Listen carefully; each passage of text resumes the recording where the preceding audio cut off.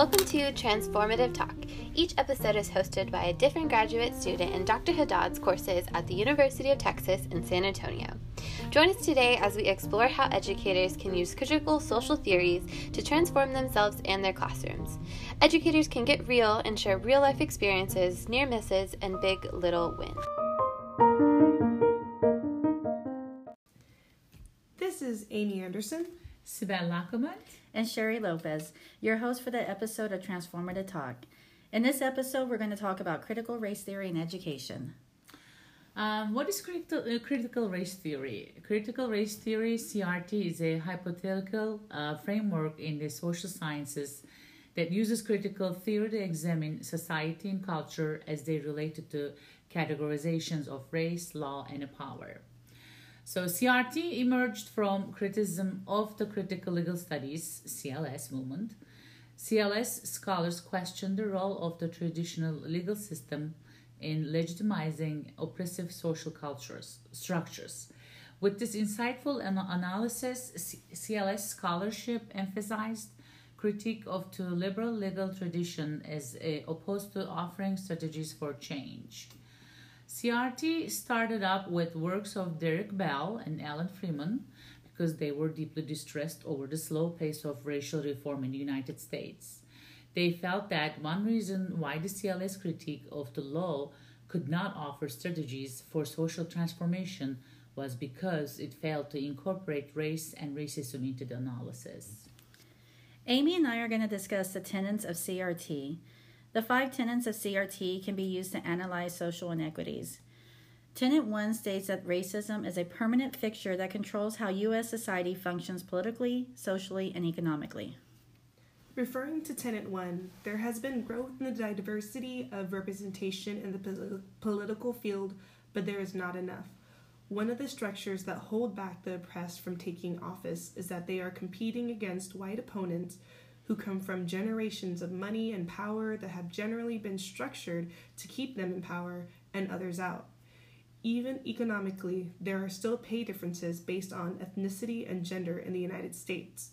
That is why critical race theory is important to the discussion of the racial injustices that are heavily rooted in our society. In Tenet 2, CRT challenges the dominant ideology of white privilege. Colorblindness allows people to ignore racism, that everyone's neutral and equal even though we're not. Amy, how do you think the education system plays into the white privilege? Well, even though there have been educational institutions that say they are making changes to provide equal opportunities, there needs to be huge educational reform. Those who are oppressed and are minorities barely have a voice or valid acknowledgement in the U.S. education curriculum. Referring back to Latson-Billings' article, many stories and contributions of African Americans are muted and erased. Latson-Billings refers to the contributions of Rosa Parks to even be simplified to a tired seamstress rather than the full story of her participation in social justice groups. Honestly, I had no idea the full background of Rosa Parks and her preparation for the sit-in until I was a college student. That is disappointing, and just a small percent of the many stories of minorities that are changed, simplified, or stories that are never said in the U.S. curriculum. In Tenet 3, CRT is committed to social justice. Here, CRT wants to liberate and transform oppression of gender, race, and class. Also, CRT exposes interest convergence. I would like to add in Latson-Billings that whites have been the primary beneficiaries of civil rights legislation. For example, it stated in her article, the policy of affirmative action benefited whites. More specifically, many of the recipients of the affirmative action hiring policies have been white women being able to find work. Also, one of the terms brought up was interest convergence. I thought it was interesting that they explained the term through a story of Arizona not wanting to have a Martin Luther King Jr. holiday commemoration with the excuse that it would be too costly. I was frustrated just reading that part. Arizona only changed its decision when the NBA and NFL threatened to not have sports events in Arizona due to their failure to recognize the MLK holiday. Latson-Billings goes on to explain that no one was naive to believe that the governor changed his mind based on the recognition of the importance of MLK. He had a change in interest because he realized the impact of losing sports entertainment revenue. As she stated, thus converging interests, not support of civil rights, led to the reversal of the state's position. It's sad to think that many changes in the state policies and laws are made not in recognition of changing racial injustices, but for someone else's gain. In Tenet 4, this is about CRT recognizing that minorities have experiential knowledge that is important in teaching racial subordination. Amy, can you tell me why storytelling is important in CRT? Yes. I read in the article with Latson Billings, she stated stories provide the necessary context for understanding, feeling, and interpreting. Storytelling provides voice to the legal discourses of racial justice. It provides a way for the storyteller to help overcome ethnocentrism, hopefully helping to stop those who are in power to stop judging those who are oppressed in their privileged views. They even refer to storytelling in critical race theory as medicine to heal the wounds of pain caused by the racial oppression, that the stories shared can help those realize how one came to be oppressed and subjugated and allow them to stop inflicting mental violence on themselves. Tenet 5 covers the transdisciplinary perspective. Racism can be analyzed from different points of view by including disciplines such as ethnic studies and women's studies. And one of the ways that I try to have more of an inclusive classroom of different cultures is and validation is by having lessons on different cultures. Even during the holidays, in my classroom, we do projects where students get to learn and interact with different cultures and how they celebrate their holidays. We would like to talk about relevance CRT has in education since we are educators. By the way, I have to say I really like Yoso's title on the reading, Whose Culture Has Capital. Yoso defines CRT in education as a theoretical and analytical framework that challenges the ways race and racism impact educational structures, practices, and discourses. Schools most often oppress and marginalize while they maintain their potential to emancipate and empower. CRT in education refutes dominant ideology and white privilege while validating and centering the experience of people of color. As part of the challenge to deficit thinking in education, it should be noted that race is often coded as cultural difference in schools. Indeed, cultural influences how society is organized, how school curriculum is developed, and how pedagogy and policy are implemented. In social science, the concept of culture for student of color has taken on many divergent meanings. Our classmate, Juliana Trevino, quotes Yoso's article about deficit thinking. So Yoso says, indeed, one of the most prevalent forms of contemporary racism in U.S. schools is deficit thinking. Deficit thinking takes the position that minority students and families are at fault for poor academic performance because either students enter school without the normative culture, knowledge, and skills, or the parents neither value nor support their children's education. Juliana said in her experience in the public school system, when working the South Side teaching 5th and 6th grade science in a predominantly Hispanic and low-income area, she has a professional learning community, which consisted of other 5th and 6th grade science teachers. As a novice teacher, I was constantly searching for new lessons and ways to engage and challenge my students. The response I would get from my team would never change. They always told me that students could not do the work. They had already chosen to believe that what their students were capable of before they even gave the students a chance to show their abilities. It was discouraging at first, but I ignored the comment and continued to challenge and see their amazing growth. As referred to by Yoso, critical race theory states that communities of color nurture cultural wealth through at least 6 forms of capital, such as aspirational, navigational, social, linguistic, familial, and resistant capital. Aspirational capital referring to their ability to maintain hopes and dreams for their future. Linguistic capital refers to the intellectual and social skills attained through communication experiences in more than one language and/or style. Family capital refers to those cultural knowledge nurtured among family, while social capital is the importance of networks of people and community resources. Navigational capital refers to skills of maneuvering through social institutions, and last but not least, resistant capital refers to the knowledge and skills fostered through oppositional behavior that challenges inequality. Hey, I have an example of a familiar and linguistic form of capital from my life. I was born and raised in Turkey, so I still practice the norms of Turkish culture. So we, as a family, celebrate Turkish national and religious holidays. And I try to teach my children Turkish culture. And I also spoke Turkish with my children at home, and I taught them my mother tongue when they were young. So they really enjoy being bilingual. In my experience, my husband has great stories of how his family has overcome diversity, being poor, and striving to be better. My husband's parents demonstrated aspirational capital by encouraging their kids in the toughest of times to stay strong and go after your goals. He grew up in poverty around gangs and drugs. With little education his parents had, they tried to instill high aspirations in their children so they may grow up to go to college and have better job opportunities, to raise their children in safer neighborhoods. Connecting to resistant capital, I come from a diverse family. My father is African American and my mother is native Japanese.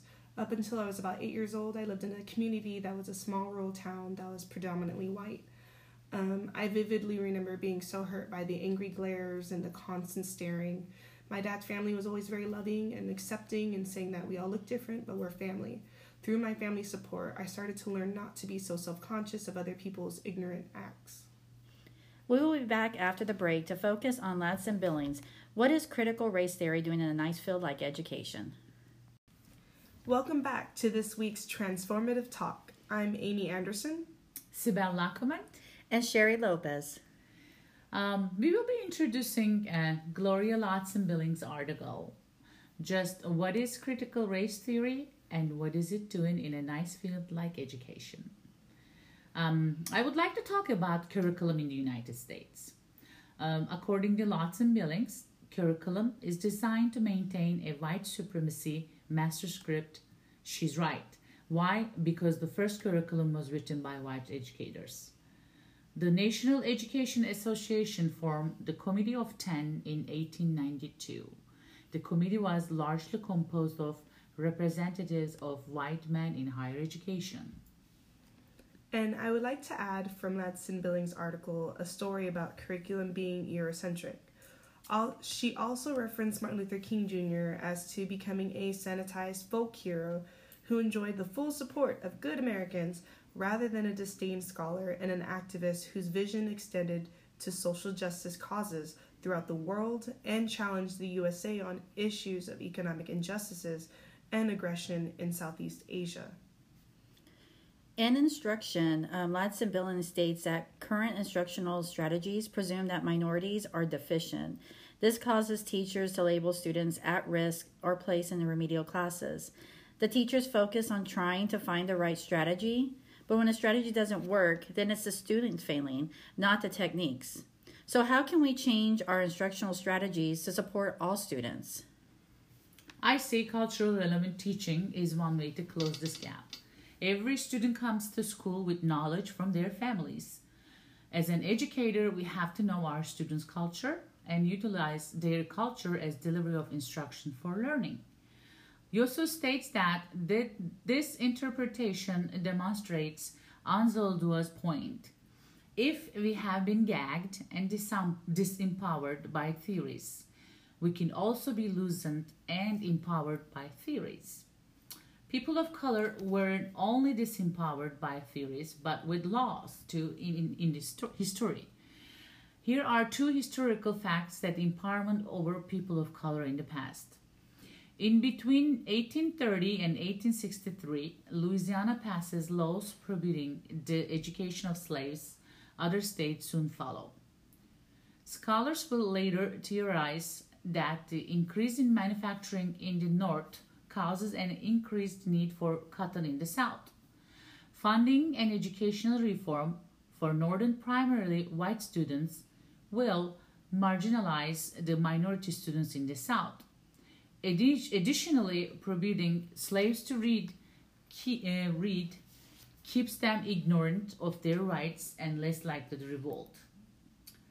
And other one is in May 17, 1954, Brown versus Board of Education of Topeka.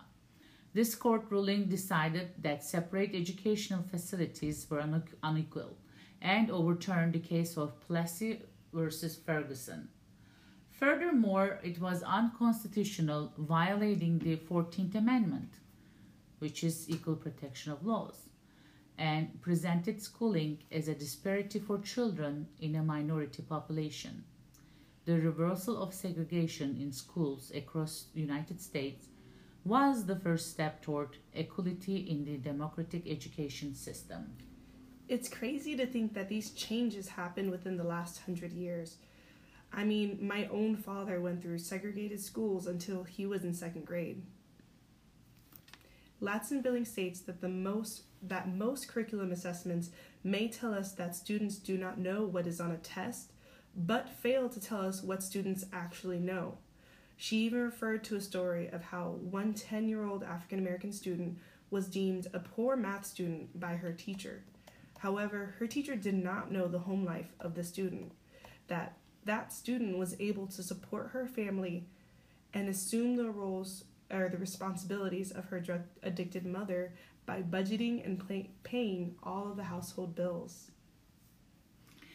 Ladson and Billings say that perhaps no area of schooling underscores inequality and racism better than school funding. CRT argues that inequality in school funding is a function of institutional and structural racism. The inability of African Americans to qualify for educational advancements, jobs, and mortgages creates a cycle of low educational achievement, underemployment and unemployment, and standard housing. Without suffering a single act of personal racism, most African Americans suffer the consequences of systemic and structural racism. I believe funding for schools in low-income areas should be more than other schools. Instead of state funding schools based on property tax, they must change that to something else. All the schools in the states should be funded equally. Parents who live in high-income areas may make donations for schools if they like, and education is not a privilege, it is a right. Critical race theory argues that rather than serving as a solution to inequity, school desegregation has been promoted only in ways that advantage white students. Even with the district desegregation programs, there was one example from the article how in Buffalo, African American students were still failing within this new program because white students were able to take advantage of special magnet programs. As we wrap up CRT, I want to discuss the short video called Space Traders, produced in the early 90s by Derek Bell. Yes, this movie is a low-budget, cheap special effects sci-fi B movie. It'll probably make you laugh and you will even think this is ludicrous. For those who haven't watched it yet, I'll give you a brief summary. It first starts off with extraterrestrials arriving on Earth, specifically in the United States, to offer a trade. They offer the U.S. enough gold to solve the national debt, safe nuclear power, and environmental remediation in exchange for the government's handing over of all black U.S. citizens. They give the U.S. 17 days to think this over. As you watch the video, whites are not outraged as you would expect. The president establishes 2 phone numbers to call in a vote for a yes, let's trade, and no, or no trade. The 2 900 numbers are set up. Almost immediately, there's an overwhelming vote for yes. At the end, African Americans are gathered up, chained together, and held at gunpoint as each one is beamed up individually. The government did not question why the aliens wanted the African Americans. They didn't care what treatment they would receive. Even though Space Traders is fiction, it is relevant today. Bell is relating this treatment of African Americans to slave trade. Another issue that is prominent in the movie is the voting process. In Ladson-Billings, she discusses Lani Guinier's idea on how the electoral process was not equitable for minorities. The only way to level the playing field for minorities is for minority votes to count for more than their actual numbers due to the lack of representation. But this was seen as un-American. In the movie, African Americans did not have a chance against the white vote. So you say there's no way our government would consider this? Look at our current president. He has ridiculed persons with disabilities, objectified women, and has referred to the current immigration coming through the Mexican border as an infestation, and comparing his impeachment inquiry to lynching. Trump has dehumanized minorities over and over publicly. A fellow classmate, Amanda Martinez, quoted Ladson Billings. Our notions of race and its use are so complex that even when it fails to make sense, we continue to employ and deploy it. Amanda said, people are very uncomfortable when talking about race. Even I myself feel a little uncomfortable talking about it, but I'm aware that it's real and it exists in our world, and that ignoring it is not going to make the issues it creates go away. This can be seen just recently in Fort Worth in the shooting of Atiana Jefferson. Just a little over a week ago, the city council had 350 people in their chambers, 200 more waiting outside, and 60 people signed up to speak. Speaker after speaker was escorted off the podium by the marshal as a request of the mayor, Betsy Price, because the speakers were not sticking to the agenda set about zoning. People began to chant, "Let these people speak. We don't feel safe." The mayor continued to threaten to have people removed or adjourn the meeting. People spoke about not feeling safe because of the Fort Worth Police Department, expressed how they were angry and scared, and how they feel for Jefferson's family. And during these speeches, council members were not paying attention and they were on their cell phones. One speaker said that racism is systematic and it cannot be ignored. Carol Matson, one of our classmates, asked in her journal, "Sad, is this true in other countries? Is the U.S. unique in their history of slavery and property ownership that gave status and privilege? I think Ladson Billings is implying that is uniquely American, but I wonder if in other countries class and race are also viewed as conjoined." I would like to answer a question by giving an example of discrimination in Turkey. So in Turkey, there are many Arabs and Kurds that live in the East Coast along the border with the Middle East. I lived there for several years as an outsider who was exposed to discrimination too. And I had to change the style of my outfits so they won't think I'm from the west coast of Turkey. And where I grew up, west coast, I haven't experienced any discrimination against other people because Izmir is the most modern city in Turkey with mixture of many different cultures. And even I had experience in Japan. Racism is an issue that I experienced with my mom and my sister. There are those who like the idea of how if you are mixed or an immigrant, you are not considered Japanese. Racism can come in many different ways. My mom had angry glares from some elderly Japanese who did not trust or like others who were not of Japanese descent or did not look of Japanese descent. I would say that World War II affected some of the elderly Japanese citizens' views of those who they deemed to be Japanese. So in conclusion, Yoso states that change requires more than words on a page. It takes perseverance, it takes creative ingenuity, and acts of love. The stories we hear expose the racism underlining cultural deficit. These stories we hear give educators a chance for our students to have a voice. Change is more than singing ethnic songs and celebrating multiculturalism on Black History Month or American Heritage Month. This is superficial and trivial celebrations of diversity. Ladson Billings doubts CRT in education will go very far. She says, if we are serious about solving these problems in schools and classrooms, this means that we'll have to expose racism in education and propose radical solutions. Do you think the U.S. is ready for this uncomfortable, unpopular, and radical positions to be out in the open, especially in a nice field like education? To learn more about critical race theory, you can refer to Gloria Ladson Billings' article called "Just What is Critical Race Theory and What is It Doing in a Nice Field Like Education?" and also Tara Yoso's article called "Whose Culture Has Capital? A Critical Race Theory Discussion of Community Cultural Wealth." That's all for this episode. Thanks for listening. And remember, if you want to support what we do, then share, subscribe, and leave a review wherever you discovered our show. That's all for now, but we'll see you in the next episode of the Transformative Talk. Bye. Bye.